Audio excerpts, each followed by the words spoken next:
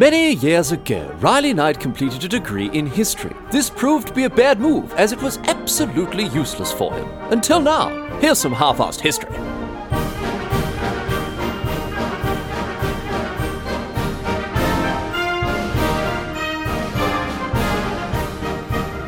What's going on, mate? Great to have you along for some more half-assed history. This week on the agenda, going to be having a chat about the 1930 FIFA World Cup, the very first one, the one that started it all. And you might be wondering, well, why? What reason might you have, Riley, for talking about the 1930 FIFA World Cup? Just as with episode 161 on the Ancient Olympic Games, the timing of this episode, purely coincidental. Episode 161 just so happened to come out in the middle of the Tokyo Olympics. What are the chances? And now this one comes out when the World Cup is on. Imagine that. No, look, in all seriousness, well, no, actually not in all seriousness, in no seriousness, we absolutely have to get across this World Cup, the original and the best, because of just how ridiculous the whole thing was. We have got some classic half-assed history coming your way this week.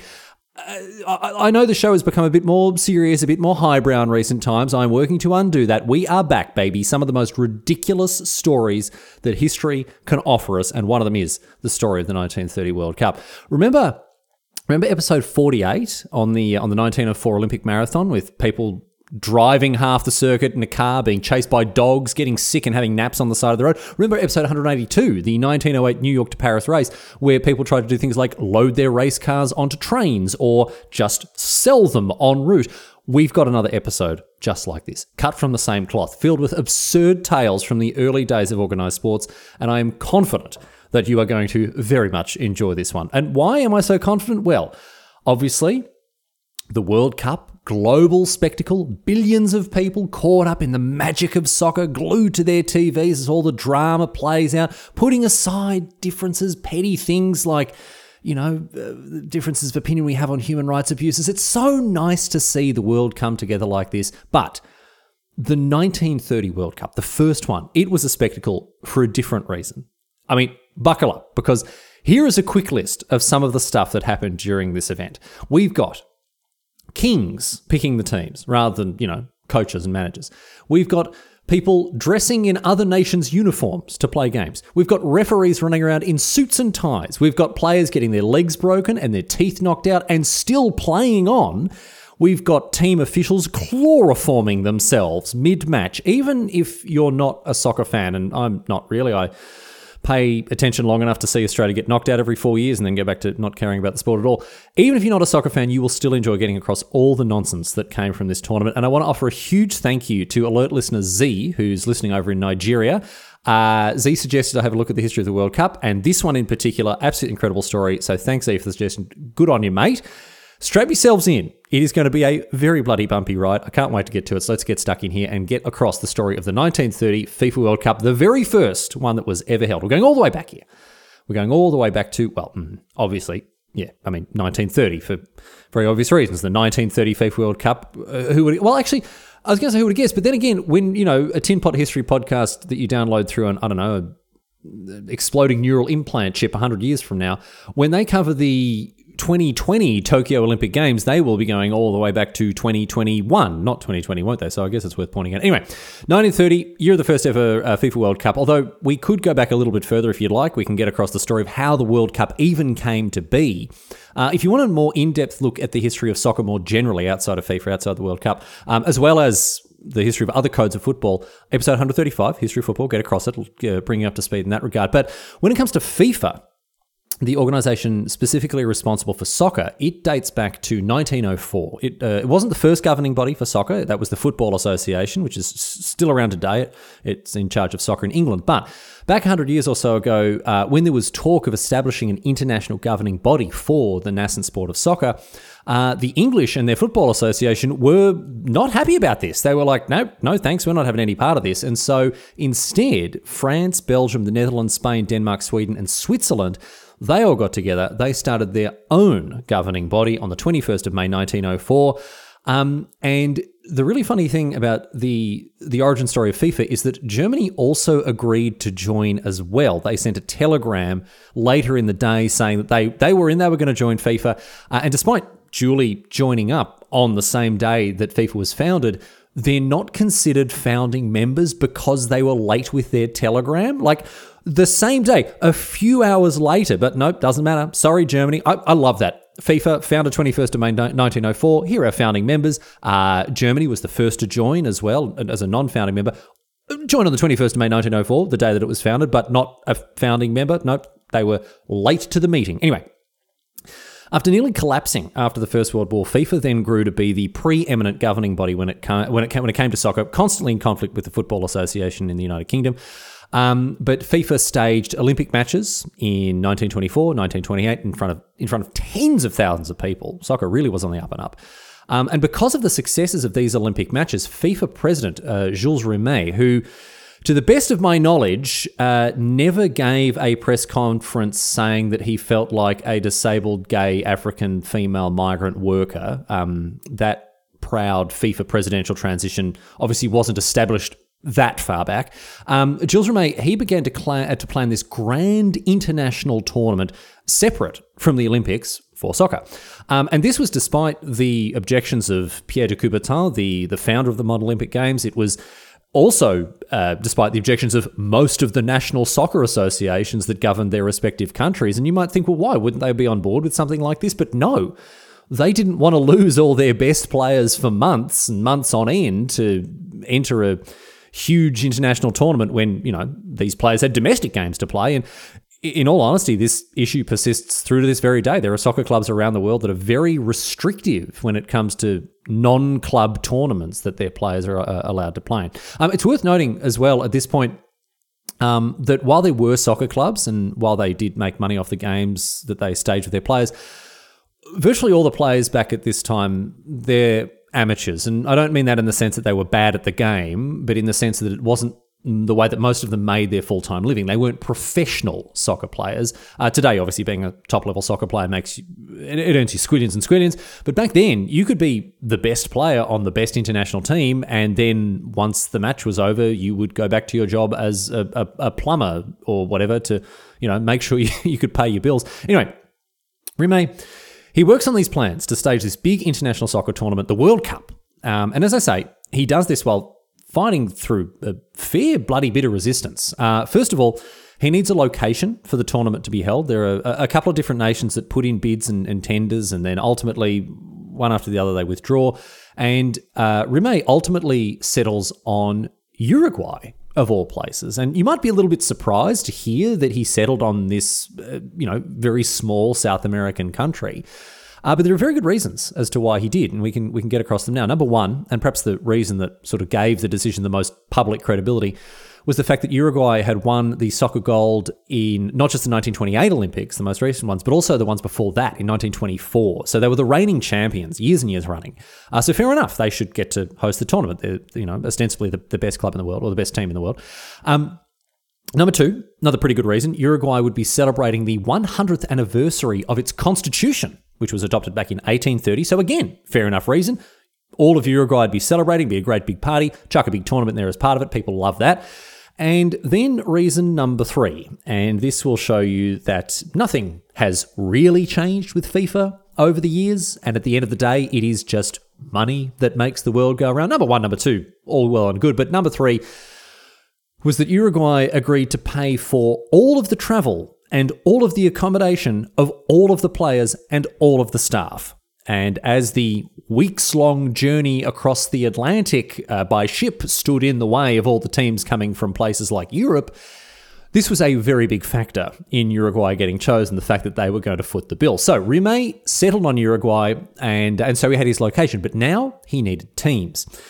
And obviously these days, when it comes to qualifying for the World Cup, there is grueling competition in order to even just qualify for the event itself. There are fierce qualification matches held around the world in the years leading up to the event. It's quite a long process, but back then, when it came to the 1930 World Cup, you were able to qualify by just saying you would like to go. All you needed to do is tell FIFA, oh yes, we'll come please, and that was that. You would just qualify by just putting your hand up and saying, yep, we'll be there. But despite this very generous and open invitation policy, and despite the fact that FIFA invited every single one of its members to come and play in Uruguay, A grand total of 8 nations accepted this invitation, in addition to the hosts, Uruguay. These nations were, in my favourite order, no particular, Peru, Mexico, Brazil, Argentina, the United States, Chile, Bolivia, and Paraguay. Now, the geographically minded listener may have already realised what's going on here. All of these nations are located in the Americas. For some of them, Argentina and Brazil, they're just visiting the next door neighbour when they go to Uruguay. For others, like Peru and Bolivia and Paraguay, just heading down the street. But no nations from outside the Americas seem particularly interested in making the long trip all the way to South America, all the way to Uruguay. Remember, this is before widespread commercial air travel. Amelia Earhart hasn't even flown across the Atlantic yet, episode 218, get across it. So Rimet, realising that this World Cup is, going to end up being more like the, All America's Cup, he starts dashing about, trying to drum up support, trying to persuade other FIFA members to actually take part as well. And as I mentioned before, the most severe resistance that he faced came from the national governing bodies of all these respective nations, particularly in Europe, where the economy was in the toilet. There just wasn't the money or the inclination to send their best players off to Uruguay for months on end. And by the time the deadline had come around in February 1930, not a single European team had entered. Japan had, as had Siam, which is modern-day Thailand, but they later withdrew. And so the tournament, again, could have very well been an all-American affair. But no, Rimet was not going to accept this. He was determined. He went about campaigning to get teams on board, and finally he managed to persuade 4 European teams to take part. France, Belgium, Romania, and Yugoslavia, which today, modern day, is, it is modern day Croatia, Serbia, Bosnia and Herzegovina, Kosovo, Slovenia, and North Macedonia.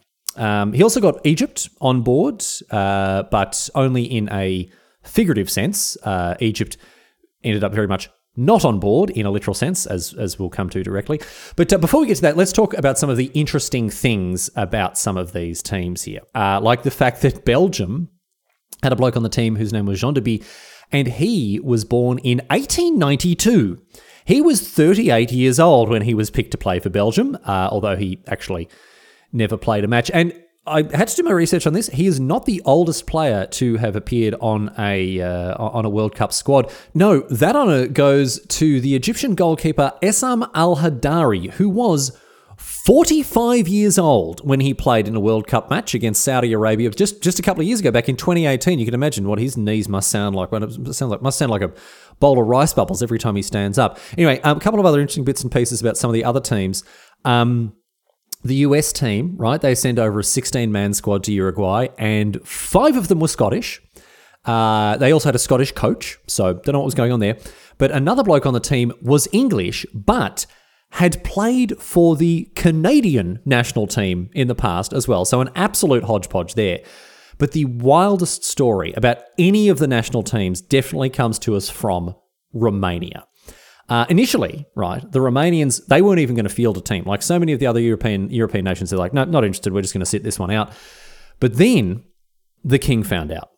King Carol II loved his soccer. He's like, absolutely not. We are going. I'm sending a team over there. And he handpicked the squad. He went over the head of the Romanian coach, Costel Redulescu, and he said, nope, these are the blokes going over there. And then, right, remember I said all of these, top-level soccer players back then, they're all amateurs. They've all got day jobs. The employers of the blokes that Carol picked for his team, they all came and complained. They went, listen, Your Majesty, we need these blokes on site. They're all, they've got jobs to do, mate. We need them working. And he said, well, bugger that. I'm the king. If you don't like it, I'll tell you what I'm going to do. I'll just shut down your companies. And that way, it'll solve the problem altogether because they won't have jobs anymore. If that's what you want, we can do that. And they said, no, we'll calm down. We'll find a different solution. But the resolution they arrived at here, King Carol, he made these companies guarantee that these blokes would have their jobs waiting for them when they returned from Uruguay.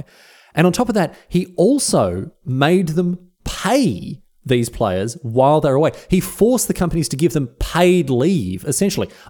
This bloke's the king. What are you going to do? You can't argue against him. He said he would personally shut down these businesses if they didn't go along with what he said.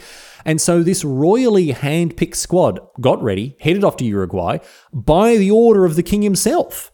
But how did they get there? And how did the other teams on this side of the Atlantic get there too? Well, seeing as Uruguay was footing the bill, I mean, as I say, we're not in the age of aeroplane travel, not on a grand scale yet at any point. So the only way for them to get across, unless they fancied quite a long swim, was by boat. And again, Uruguay are paying for it. So Rimet and FIFA organised space in a luxury ocean liner for the teams that were going to be making the trip across the ocean. The SS Conteverde would be the vessel that was going to take some of these teams over on the 2.5 week voyage across to Uruguay.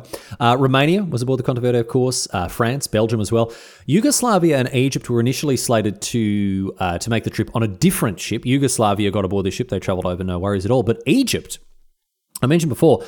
Egypt, they had said they were on board with going to Uruguay, but they were very much not on board when it came to the actual ship itself. A storm delayed them in making it to their ship, and so they missed the boat in every sense of the phrase, and they had to withdraw, just like Japan and Siam had done. And so now we are down to just 13 teams, the 9 from the Americas, and then these 4 travelling over from Europe on 2 different ships.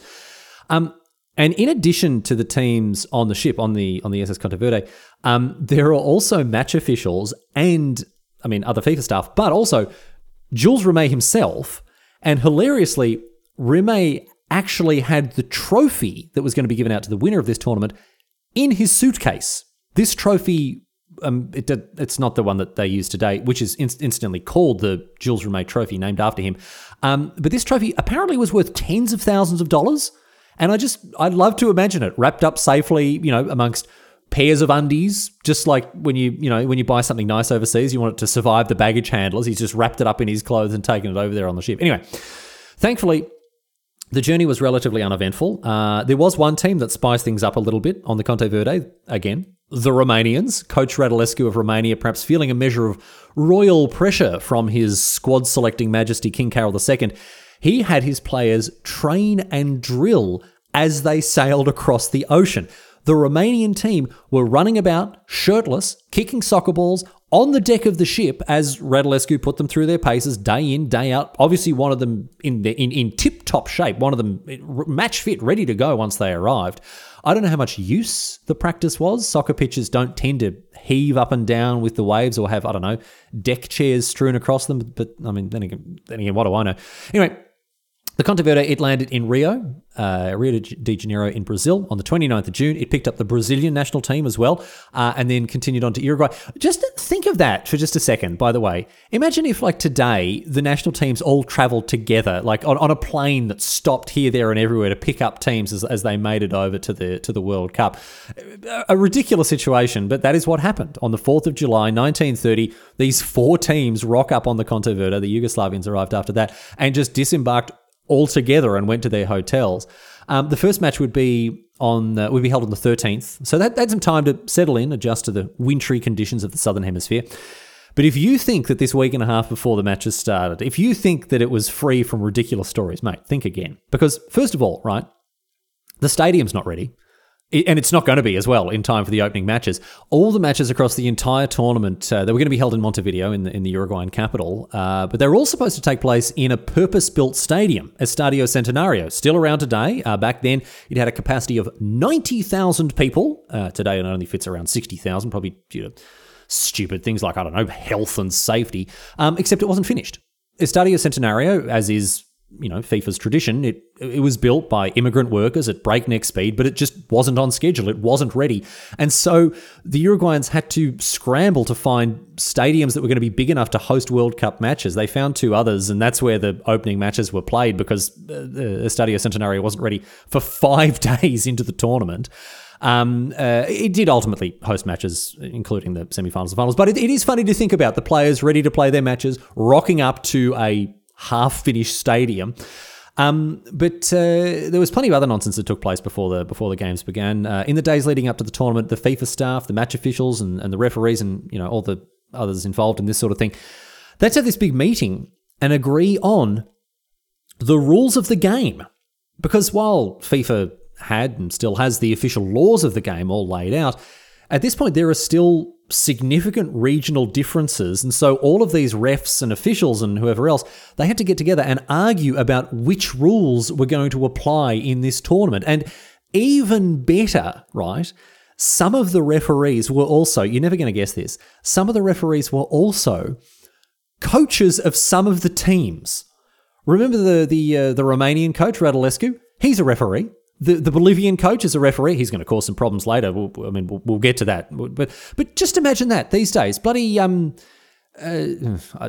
know any soccer coaches. Alec Ferguson. Who's that bloke from Socceroos in 2006? Gus Hiddink? Anyway, imagine one of them refereeing a World Cup game, running around in a suit. Wouldn't that be ridiculous? Running around in a suit while refereeing. What's that? Refs wearing suits? Oh, yes. No. Well, we will come to that. Don't you worry. Anyway, the third and final bit of pre-tournament drama I want to tell you about. It involved the Uruguayan goalkeeper. Now, this bloke, his name was Andres Mazzali, nicknamed El Buzo, or the Diver. Very appropriate for a soccer player, you'd think.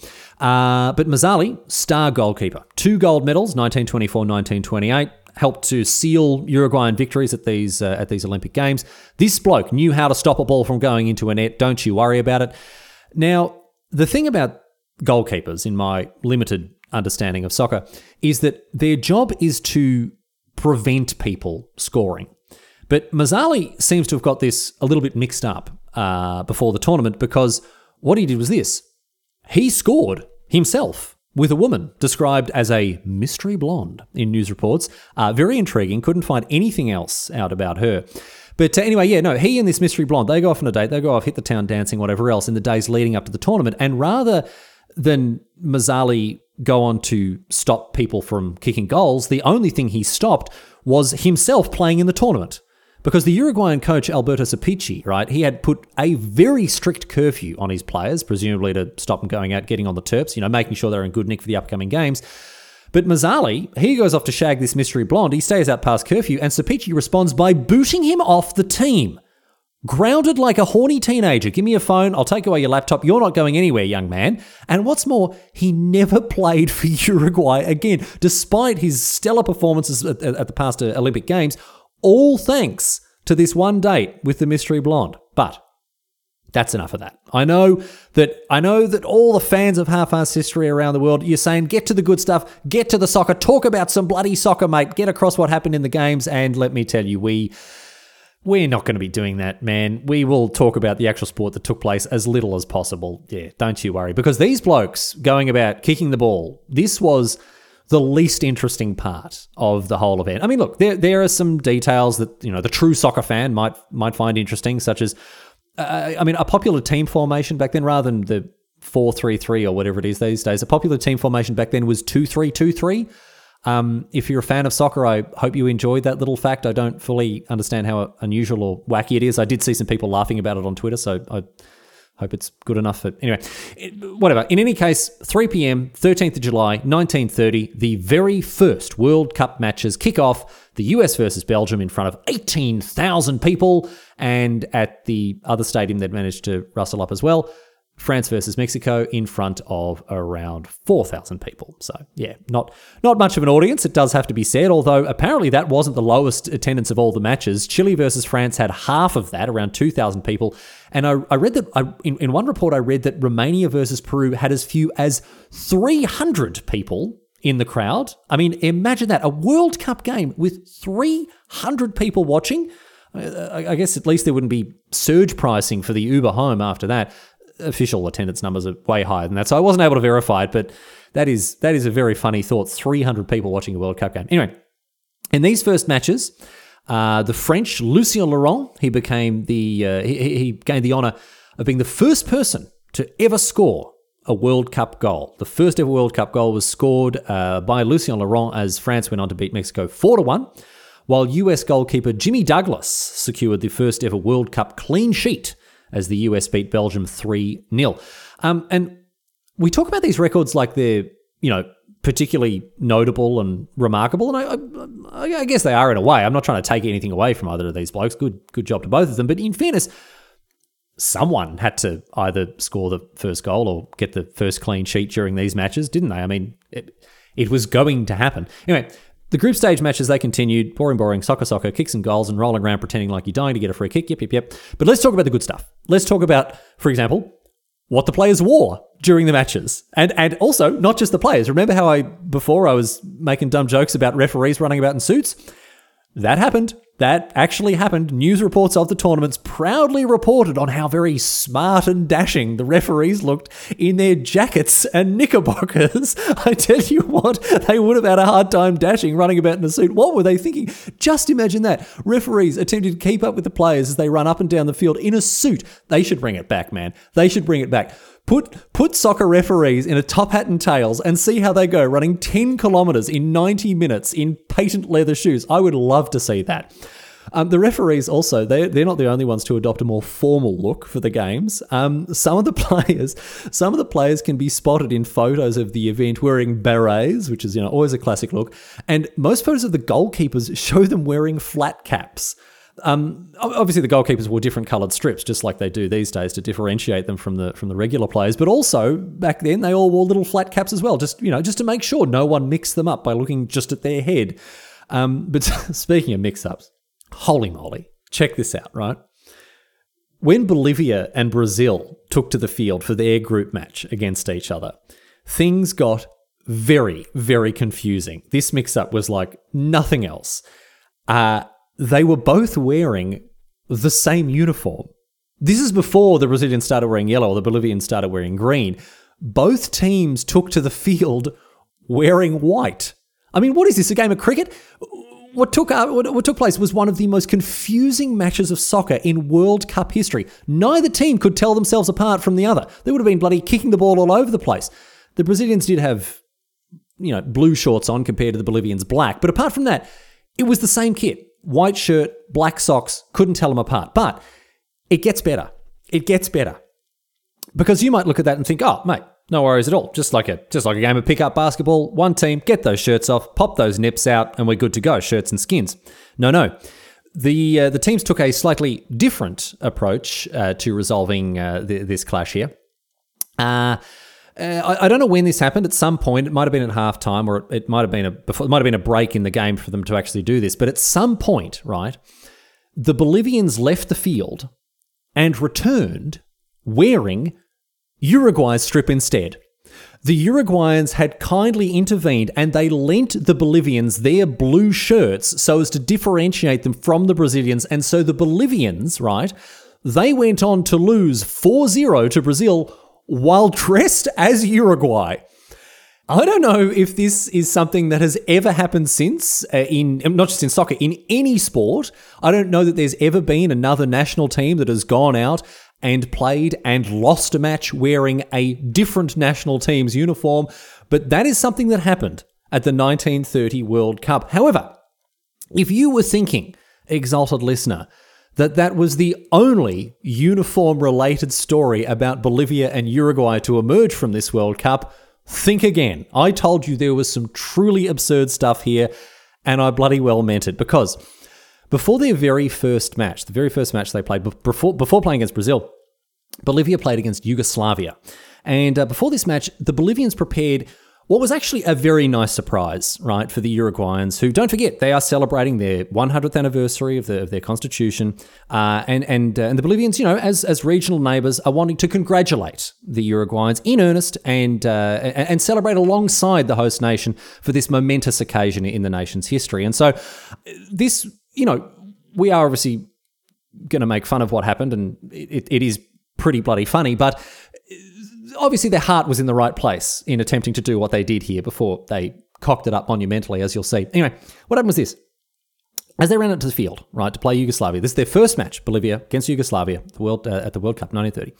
The Bolivians, they ran out in their white shirts, but on the front of each of their white shirts, right, was a letter.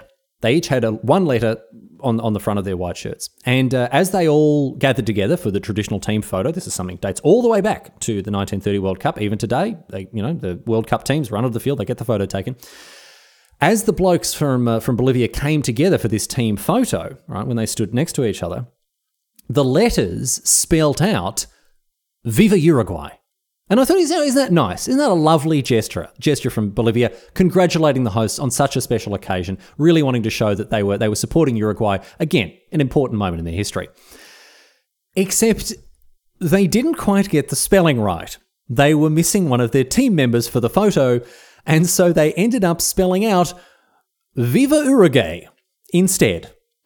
And actually, no, that's not even true, because the players also stood in the wrong order, and so they spelt out Uruguay Viva. You can go online and you can see this photo. It is very funny indeed, although you will also see the other photo that they must have taken afterwards when the third U guy turned up. They did end up getting a snap that said Viva Uruguay. But the famous photo to emerge from this gesture put on by the Bolivians here was Uruguay Viva, which I think is just brilliant. Anyway, while we're on the subject of photography, let's have a chat about some of the photos that were taken of the event. You can go online. You can see these photos. You can see how the players were playing in their berets, in their flat caps, although I unfortunately couldn't find any pictures of the refs in their suits. But the reason that when you look at some of these photos that they're so clear and they're so well shot and they show the action so very well is because the photographers just seem to step onto the pitch to take their photos. And you might think, well, how, maybe it's just they angled themselves in a clever way, or they found a way to no, they stepped onto the pitch to take these photos. And the reason that you can tell that is because in the backgrounds of some of the photos, you can see photographers stepping over the boundary lines. In the background of some of the photos taken by these photographers, you can see other photographers with their cameras raised on the pitch.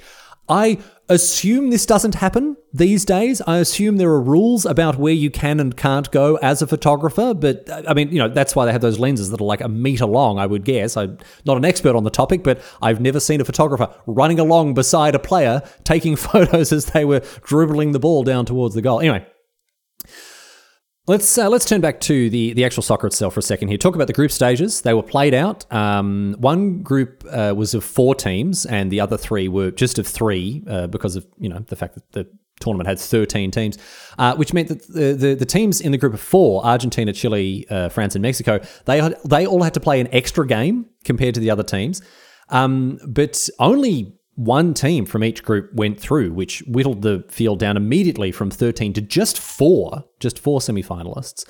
And the teams that went through after the group stages were Uruguay, the hosts, the United States, Yugoslavia, and Argentina. And I want to have a chat with you about the Argentinian team. We will get to that in due course. But before we get there, I want to tell you one last story about Bolivia here. I want to tell you about what happened when Bolivia went on to play Yugoslavia after the whole, debacle with the letters on the shirts. They played the match against Yugoslavia. They lost 4-0, just as they did against Brazil. But for much of the game against Yugoslavia, they were playing a man down. Now, this is a relatively common occurrence in soccer. You play a man down when someone gets a red card and is sent off. You can't replace them if they get sent off with a red card. But that's not why Bolivia was lacking a player. In the 8th minute, right, the Bolivian Gumersindo Gomez was on the wrong end of a sharp tackle from Yugoslav defender Milutin Ivkovic, right, which ended up breaking his leg. Ivkovic actually broke Gomez's leg, and what makes this even more ridiculous is that back in Yugoslavia, Ivkovic was a medical student, and he's over here in Uruguay, bloody breaking people's legs, breaking the Hippocratic Oath, first do no harm. What's he doing? What's he trying to do? Drum up business? Is he hoping Gomez is going to come to him later on and be like, oh, mate, I broke. Oh, how did that happen? How'd you break your leg? Oh, that's, well, I'll look after that for you. Anyway, the point is this. After Gomez's leg was broken, after he was stretchered off, back then, you weren't allowed substitutions for any reason. You sent 11 blokes onto the field. That was that. You didn't have any more for the entire game. And the reason I bring this up before we start talking about Argentina is that this will be a very big part of the Argentinian campaign and the matches that they played, as you'll see. Let's talk now about the team that generated, by themselves, the biggest number of absurd stories in the entire tournament. Argentina were one of the favourites. They were right up there with the host nation Uruguay. They had been the silver medalists at the 1928 Olympic Games in soccer. But for all their skill on the pitch, it seems like they really weren't very well liked by the others in this event, particularly when it came to the other South American nations. For instance, the local Uruguayans, not the team, but just people living in Montevideo, right?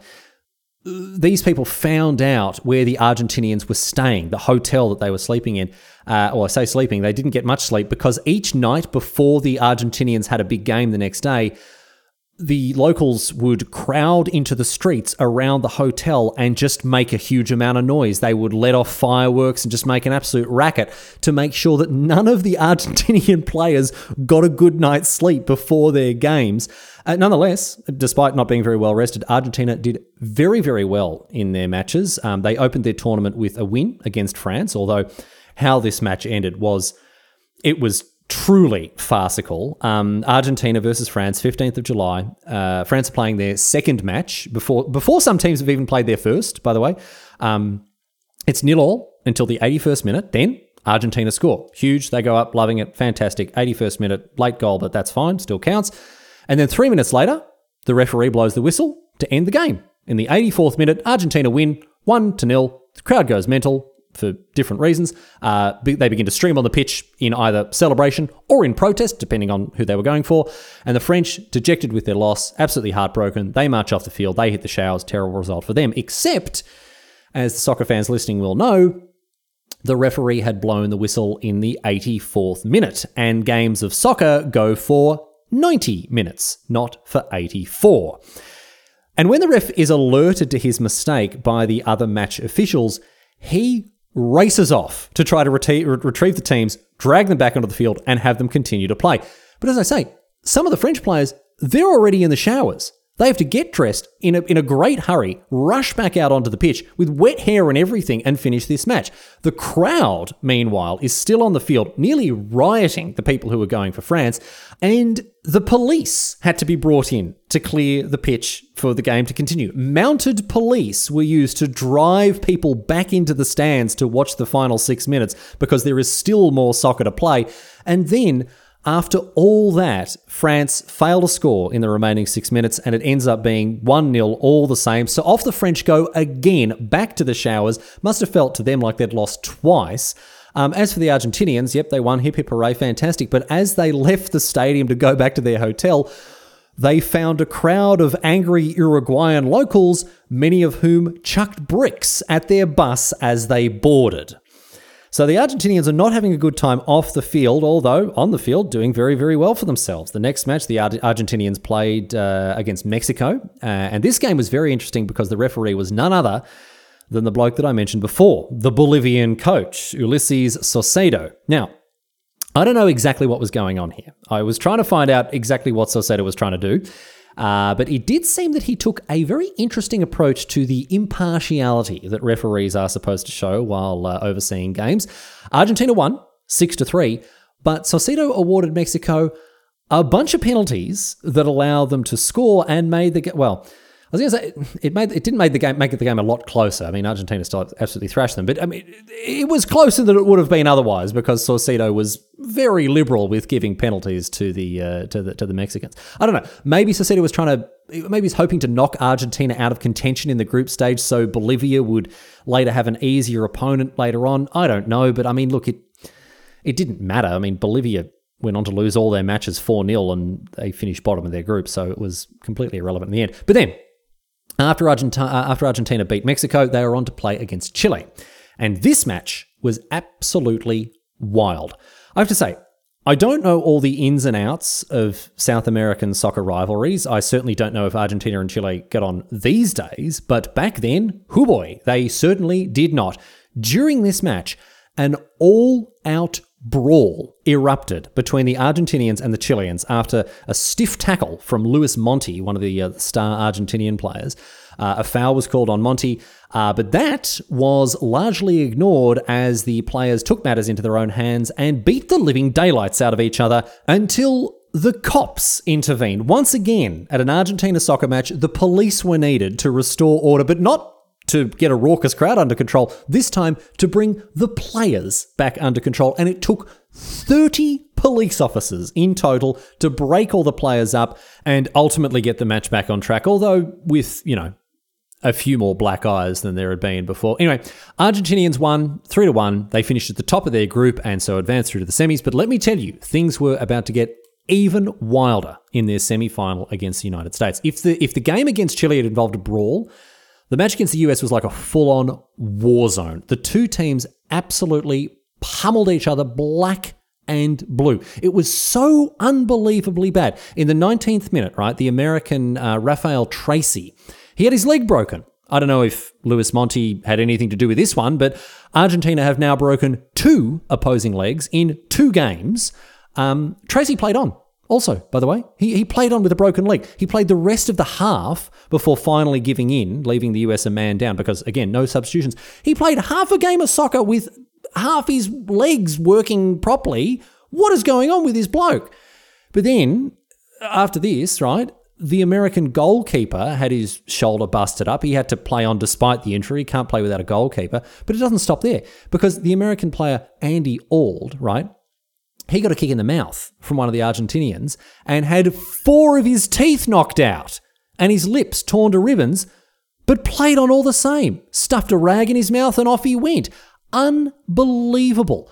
But all of these injuries, everything else, all of this, it pales in comparison to what is perhaps the funniest moment of the entire, not just the entire match, the entire tournament. The most ridiculous moment of the 1930 World Cup. Are you ready? In the second half, right? In the second half of this game, Argentina versus United States, one of the American players was knocked unconscious. I mean, it was such a violent game. Unbelievable. Anyway, for this unconscious player, a stretcher was prepared, so obviously he could be taken off. And obviously, one of the US team physios ran out to help him, as you would, check that he's okay. That's the physio's job. Except the physio tripped over and fell as he was running out to this injured player, and he fell and smashed the bottle of chloroform that he had in his pocket.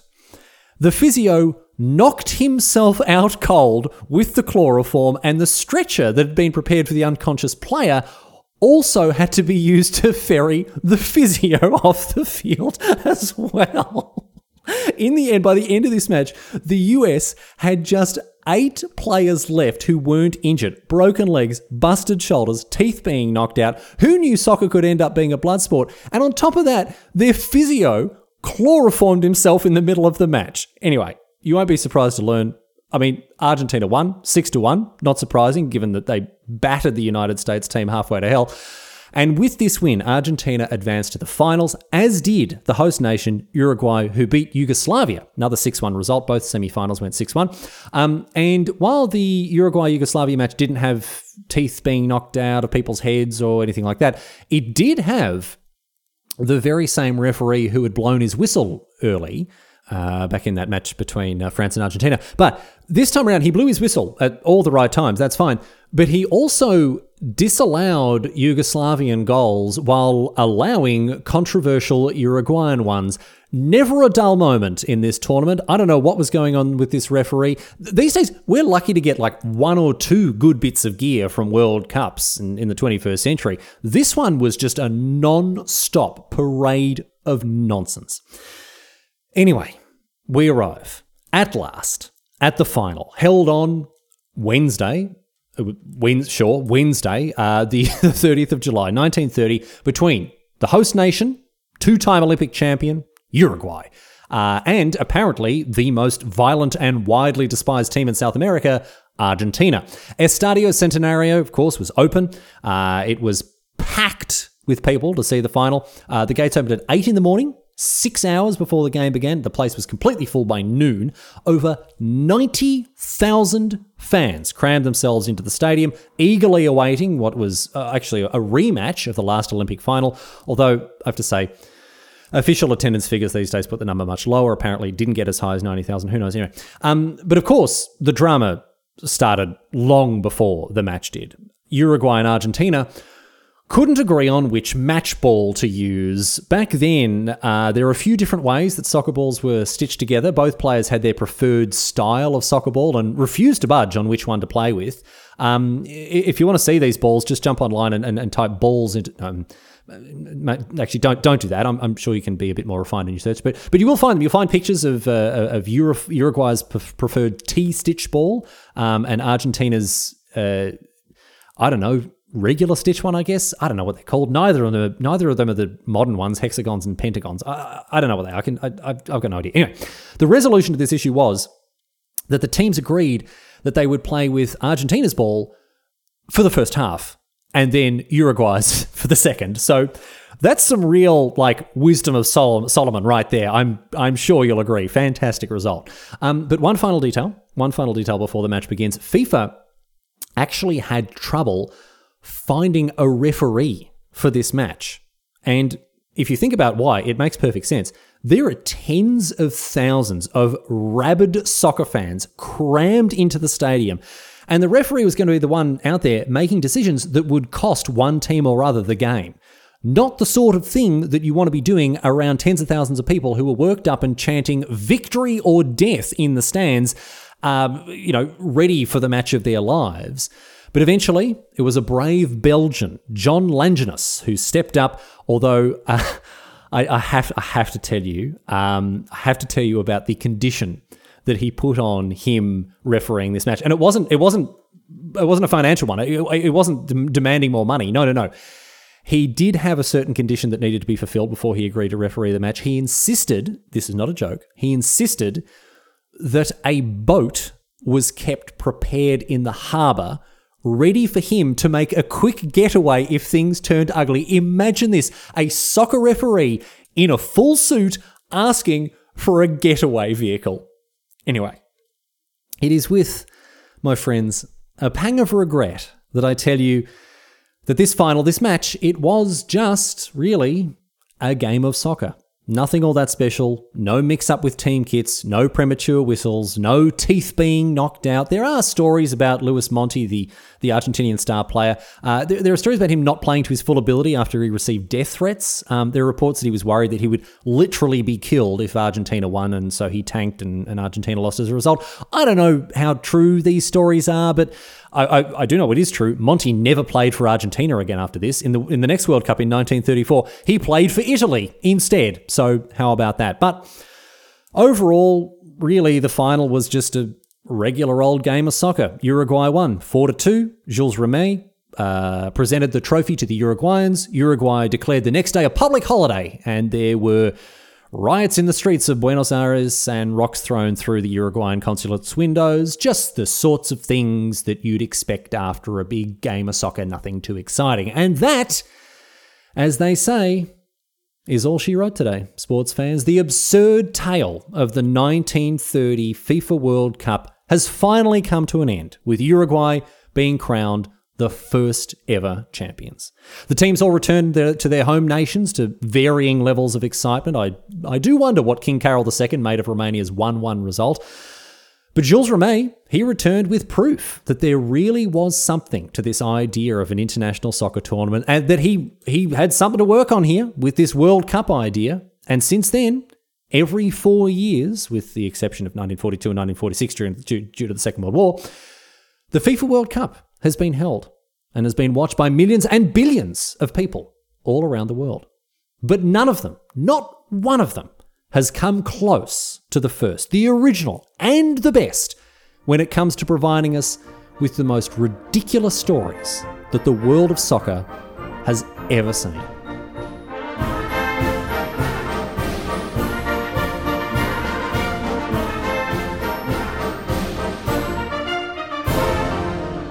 But that's it. That's all she wrote today, sports fans. Perhaps the, fourth time that sign-off has actually been directly relevant to what we've been talking about here. What a pleasure it was to get across this story. I absolutely loved reading about this ridiculous event. So good to return to Half-Assed History's roots of getting across the most absurd events from history. And as I say, plenty of other stuff like this buried in the archives.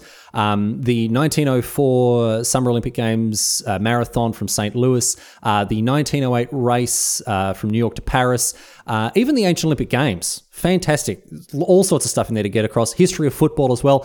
So for anyone who's into sport, the history of sport, if this is the first episode you've listened to, plenty more where that, well, I say plenty.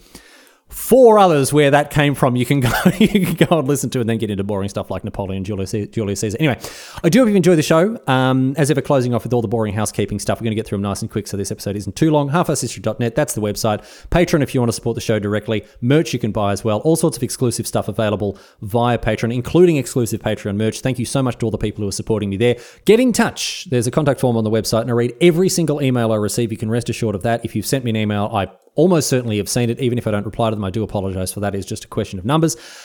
But that's it. We're done. See you back here next week for more Half-Assed History. Looking forward to it. And until then, of course, leaving you with a question posed on Reddit, a soccer-related one. We talked about Yugoslavia. Very good result for them, of course. It wasn't until the 60s that they ended up in another semi-final of the World Cup.